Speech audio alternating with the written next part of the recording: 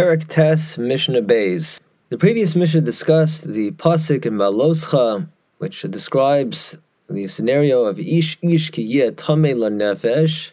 The person couldn't bring Korban Pesach on the 14th of Nisan because he had contracted tumah from a mace, oviderech rechoka, or he couldn't bring the carbon because he was on a distant road. The previous Mishnah stated that these specific cases, person qualifies for a very significant exemption, that he's not only exempt from liability for not bringing the Korban Pesach in the normal time, but even if he purposely doesn't take the opportunity of bringing the makeup Korban Pesach, the Pesach Sheni, a month later, he won't be liable for a punishment of kares.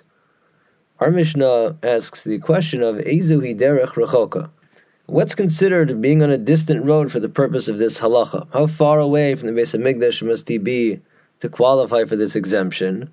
The first opinion of the Mishnah states, in order to qualify on the afternoon of the 14th, it's time to bring the carbon, he has to have found himself min ha-Modiim velachutz, anywhere, for example, from the town of Modiim and beyond. Ukemidasa l'chol ruach, or if he is away from Yerushalayim in a different direction, the same distance from Yerushalayim to Modiim, which is 15 mil.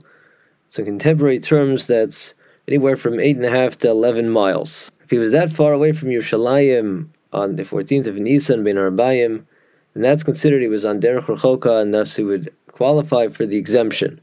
Divrei Rabbi Akiva. These are the words of Rabbi Akiva. However, Rabbi Eliezer disagrees and says that it may be considered that the person was on Derech Rechoka, in theory, even me'eskupas ha'azara v'lachutz.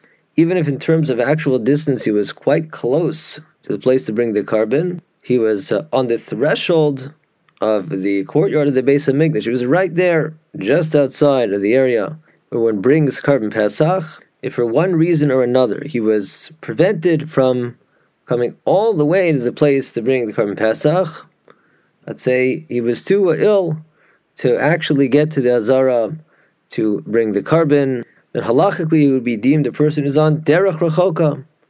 So Eliezer seems to understand that Derech Rechoka is not actually describing a person who is specifically far away from the Beis HaMikdash, but rather it covers any situation where for whatever reason he couldn't make it all the way to the place where he could bring the carbon.